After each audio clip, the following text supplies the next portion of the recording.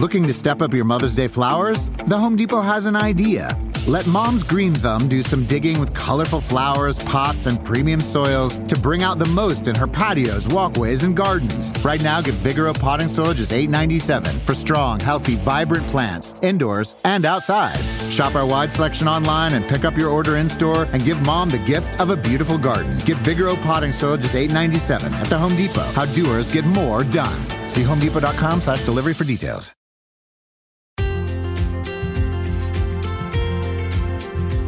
Welcome back to Savvy Psychologist. I'm your host, Dr. Jade Wu.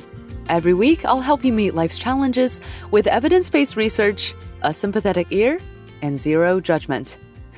Today, it is the dawn of a new era. Today, I pass the torch to Dr. Monica Johnson as the new host of the Savvy Psychologist podcast. We will chat about the meaning of a psychologist's work, the biggest challenges in mental health, and what you get to look forward to on the show now that Dr. Johnson is about to take over. Charles Darwin once said, "It is not the strongest of the species that survive, nor the most intelligent, but the one most responsive to change." I think I agree with that. Adaptability is what allows us to renew and grow.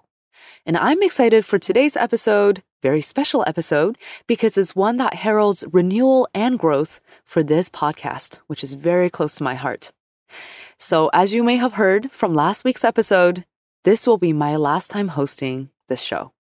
I've treasured my 2 years at the Savvy Psychologist with sharing my passion and hopefully some wisdom with you. And I've learned so much in the process, not the least from your thoughtful questions and feedback. So for this, I am very grateful. I'm also grateful today for my very special guest, who will be our next Savvy Psychologist, because her incredible personal and professional experiences will make this show go deeper than it's ever gone before.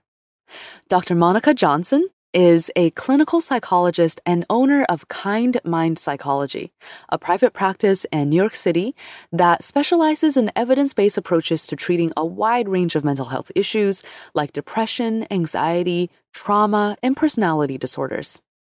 Additionally, she has a focus on working with marginalized groups of people, including BIPOC, LGBTQ+, and alternative lifestyles. She has co-authored a book for professionals on addressing race-based stress in therapy and regularly speaks and teaches on this subject. She currently lives in Manhattan, where she indulges in horror movies, sarcasm, and intentional introversion, which I love that concept. So Dr. Johnson and I sat down to have a conversation about her path as a psychologist and as a human, her favorite psychological concepts, and her ideas of the future of mental health.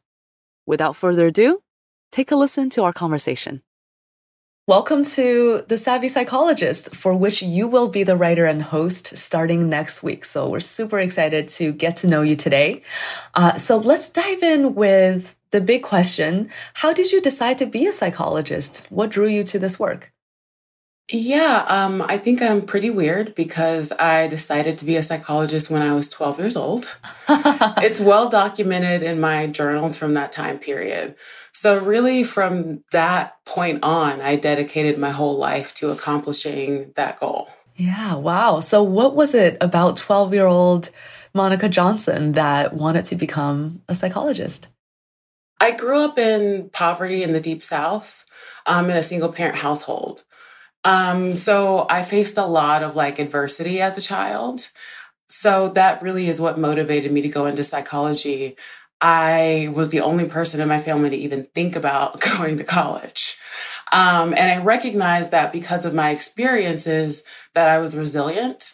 I didn't know that term at that time, but I did say in my journal that I knew that I was a strong person and that I wanted to impart that strength onto others through osmosis. Wow. So it was really important to me that people had the knowledge that they weren't alone and that they also had the power to change their circumstances. And I still feel that way today. That's a really powerful message, I think. And what a mature and passionate 12-year-old to be thinking along those lines. So what is your day-to-day experience as a psychologist like now? What do you do? I own a private practice in Manhattan called Kind Mind Psychology. So most of my days are spent seeing patients. I also supervise both doctoral and master's level trainees and therapists. I conduct workshops, and I also do some life coaching. My practice usually focuses on CBT and DBT interventions. So I see a wide range of disorders, including depression, anxiety, PTSD, complex trauma, and borderline personality disorder. I think most importantly, something to note about my practice is it does focus on bringing therapy to underserved populations.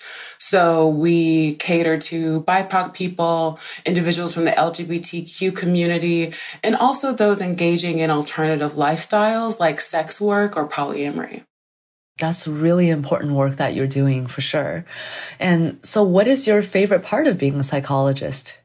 Oh, that's a really easy question for me. My favorite part is seeing patients. I love direct patient care. For me, it's really such an honor to be present with people as they're doing the hard work that we do in therapy. So watching them start to connect with themselves more honestly and non-judgmentally, and seeing them skillfully address the problems that arise for them really just like warms my heart. I love the part of therapy where we're like reflecting back and we talk about kind of what it was like when they initially presented for therapy, where maybe they were severely depressed, had really poor relationships, and are engaging in self-harm.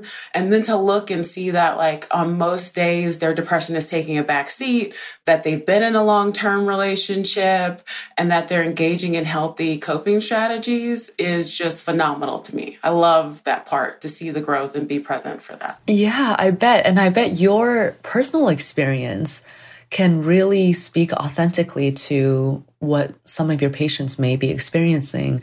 Do you feel that having had the experiences that you've had, you're able to connect to a lot of the people that you're trying to serve?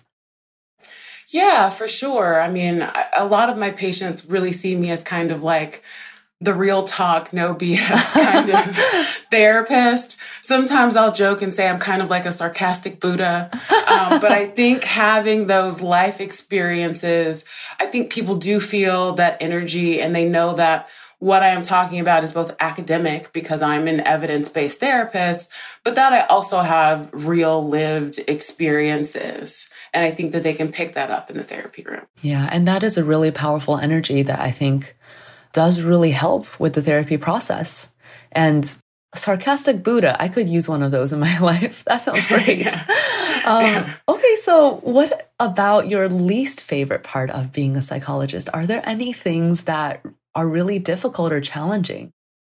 Nothing related to the actual work. I mean, I guess my most annoying part is dealing with insurance companies because they're very time consuming, Sure. But nothing related to like the care of my patients. So in the years that you have been in clinical practice and working as an academic as well, has there been anything that's taken you by surprise, like really challenged the way you look at the world or other people or yourself? Any big moments like that that really changed the way you think or see the world? Yeah, it's really hard to surprise me, but I've definitely had a lot of moments in therapy that have really marked me as like a professional and a human being. So, one of my mottos in life is to do the hard thing first. And that was also very true in my development as a psychologist. There's a general stigma about mental health, but there's also within the mental health community, a lot of populations that have an even larger stigma attached to them. So when I was in school and throughout my career, I've tried to work with a lot of those populations. So when I was in school, I focused on forensic psychology. So I worked a lot with sex offenders, both adolescents and adults, to reduce the likelihood of reoffense and also to help them develop healthy behaviors. I've focused on the treatment of borderline personality disorder, which unfortunately is also highly stigmatized. And I was even the lead psychologist of a homeless clinic for several years. In all the work that I've done, I've had really amazing moments with people. I've helped gay patients come out to devoutly Christian parents. Wow. I've helped BIPOC people deal with the vicarious trauma of seeing someone being murdered because of the color of their skin. I've literally seen women the day after they've been sexually assaulted or beaten by a partner. And on my own side of things, I've had patients come into the therapy room and call me the N-word or say other racially disparaging remarks to me.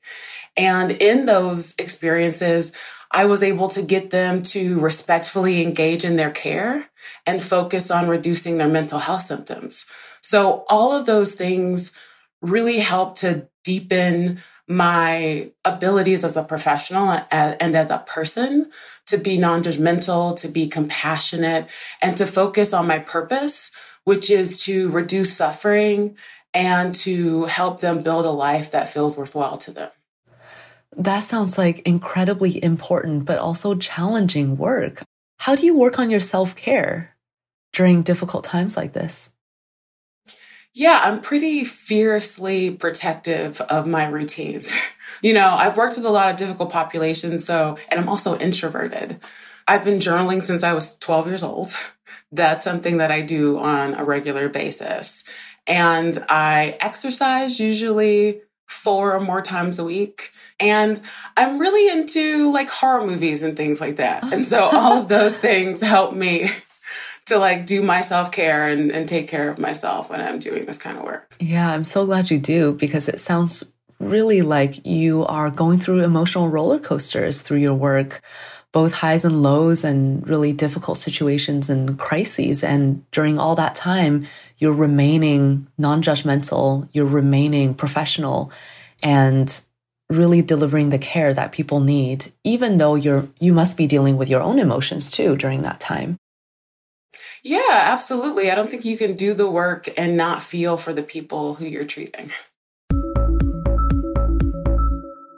Are you tired of the constant battle with anxiety and panic?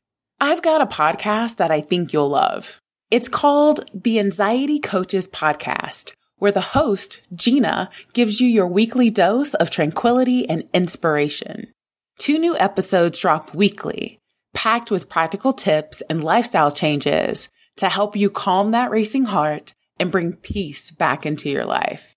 So, if you're ready to bid farewell to sleepless nights and constant worry, tune into the Anxiety Coaches Podcast and embark on a journey towards lasting calmness and a life free from anxiety's grip. Remember, it's not just a podcast, it's a lifeline. Join Gina on the Anxiety Coaches Podcast and let her soothing words be the balm your nervous system needs. Listen in and start your path to healing today. TheAnxietyCoachesPodcast.com, because healing begins the first time you listen. If we zoom out a little bit and look at mental health as an overall field, do you think there's an area that is being really neglected, an area that's underrated that we really should be paying more attention to? In general, I think anything related to minority groups. We still have a lack of research that adequately supports the needs of BIPOC people, LGBTQ people, etc. We still need to do a better job at that as a whole. I think it's really important because we live in this wonderfully colorful world, and we need all of those shades to be accurately represented in the work that we're doing. I also think it's really important to reduce healthcare disparities that impact the accessibility and quality of care that these populations are able to attain. So maybe this question is a bit of a same way of asking the same thing, but if you could have a magic wand to change one thing about our society's perception about mental health, or the way that we deal with mental health issues, the way that we work with mental health on a systemic level, or something along those lines, what would that magic wand be?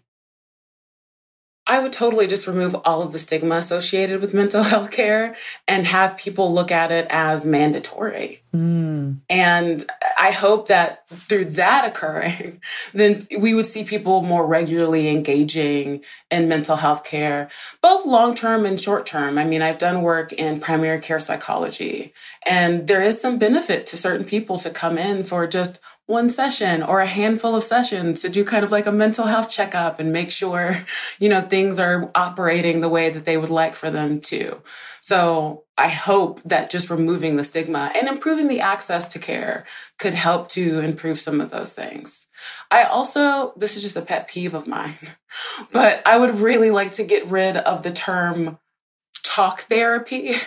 Traditionally, when people have used that term, it's had like a dismissive quality to it about like the work that we do. Obviously, what we do involves talking, but it's a much more complex thing than that. So the way that I conceptualize it for myself is talking is the instrument by which the intervention is delivered to the patient. It's like a needle delivering a life-saving vaccine to someone. So the magic isn't in the poke of the needle. It's in the contents of the syringe and what are the mechanisms of change that are activated as a result. I could not agree with you more. When people say talk therapy, it just gives this idea that, it's just talking, it's just chatting. And through chatting, maybe, I don't know, magically you'll divest some of your mental health issues. That's not how that works at all. What we do is very evidence-based. And like you said, it is the content of the work that is being delivered. And yeah, I love how you describe that with the analogy of the poke of the needle and the content of the syringe. And what you said earlier too about destigmatizing mental health care, I think that's so, so important. In fact, sometimes when I describe what therapy is like or what its goals are, I describe it as kind of like doing physical therapy, like doing PT. There's nothing stigmatized about going to see a PT about your broken ankle. It's learning skills and learning concepts and applying them and practicing and gradually improving your function. I mean, that's exactly what we do, right? And, I think through this podcast, through the Savvy Psychologist, hopefully we're doing our tiny little bit to help destigmatize a little bit, right? Yeah. So yeah, we can do a little virtual high five for doing that. Yeah. So what is your favorite concept in psychology or in therapy?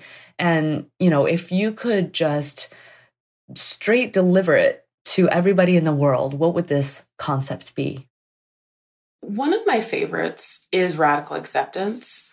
I love this concept because in my experience, it works when nothing else does.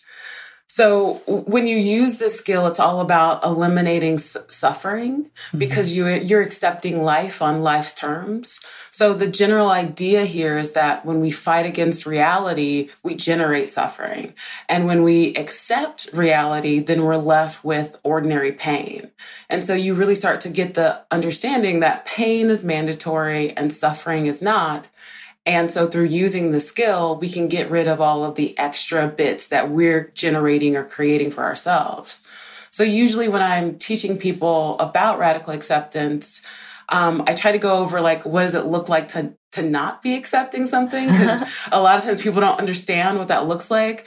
So I will let them know that like a classic non-acceptance thought is thinking, this should have not happened. Right. When it's a simple kind of cause and effect situation, right? So, if someone breaks into a pool in the middle of the night and they can't swim and they fall into the pool and there's nobody present to help them, they're going to drown.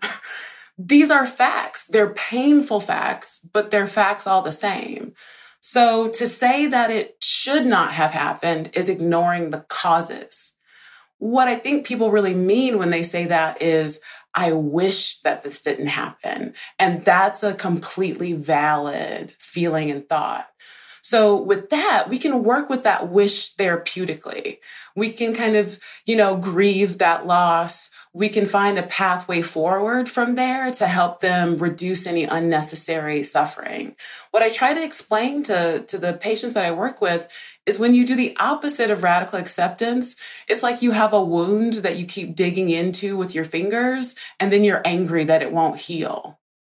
I love radical acceptance too. I think this is one of the most powerful concepts in psychology. And you're right. It is like digging into a wound, this not accepting. And I think sometimes there's this big relief that washes over people when they realize, oh, suffering is optional.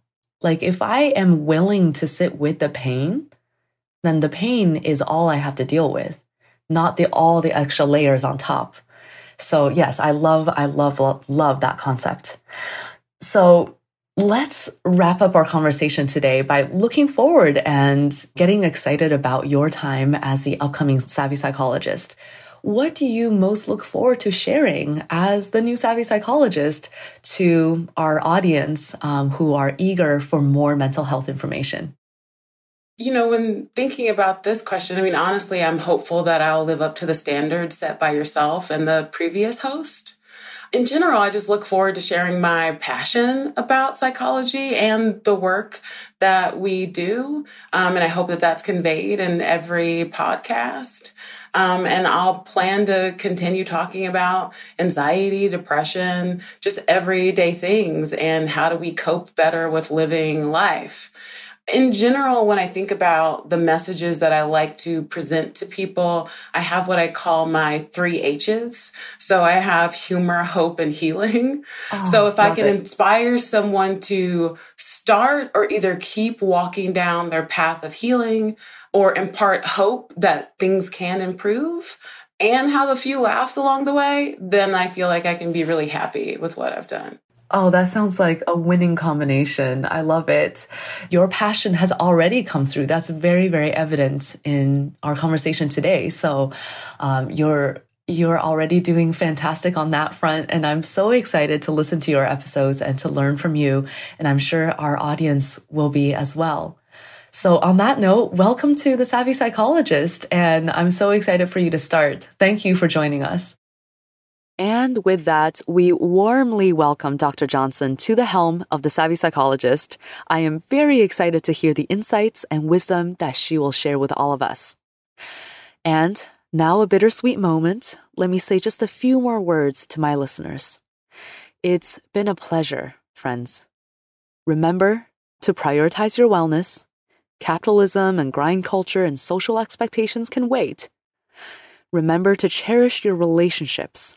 Those are the things you will either love or regret the most at the end of your days. But also remember to respect yourself by keeping boundaries in relationships. You can be gentle but firm, even if it takes practice. Take sleep seriously. Treat your body the way you treat a rare and beautiful flower. And know that you're resilient even when it feels like you're falling apart, when it feels like you can do nothing right, and even when it feels like there's no space for you in this world. It's not true, and you will see the light. Stay in touch with me on Twitter. I'm at JadeWooPhD, where you will find sleep-related news and tips, as well as updates on my upcoming book. You can also sign up for my newsletter at www.jadewoophd.com. And as always, thank you so much for listening, and I wish you a happier and healthier mind. Savvy Psychologist is audio engineered by Steve Rickyberg and edited by Beata Santora. As always, Savvy Psychologist is strictly for informational purposes and does not substitute for mental health care from a licensed professional. Thank you again for joining me. Your new host, Dr. Monica Johnson, will see you next week for a happier, healthier mind.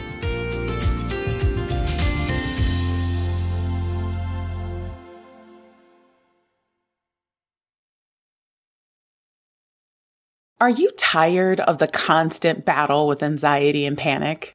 I've got a podcast that I think you'll love. It's called the Anxiety Coaches Podcast, where the host, Gina, gives you your weekly dose of tranquility and inspiration. 2 new episodes drop weekly, packed with practical tips and lifestyle changes to help you calm that racing heart and bring peace back into your life. So if you're ready to bid farewell to sleepless nights and constant worry, tune into the Anxiety Coaches podcast and embark on a journey towards lasting calmness and a life free from anxiety's grip. Remember, it's not just a podcast, it's a lifeline. Join Gina on the Anxiety Coaches podcast and let her soothing words be the balm your nervous system needs. Listen in and start your path to healing today. The AnxietyCoachesPodcast.com, because healing begins the first time you listen.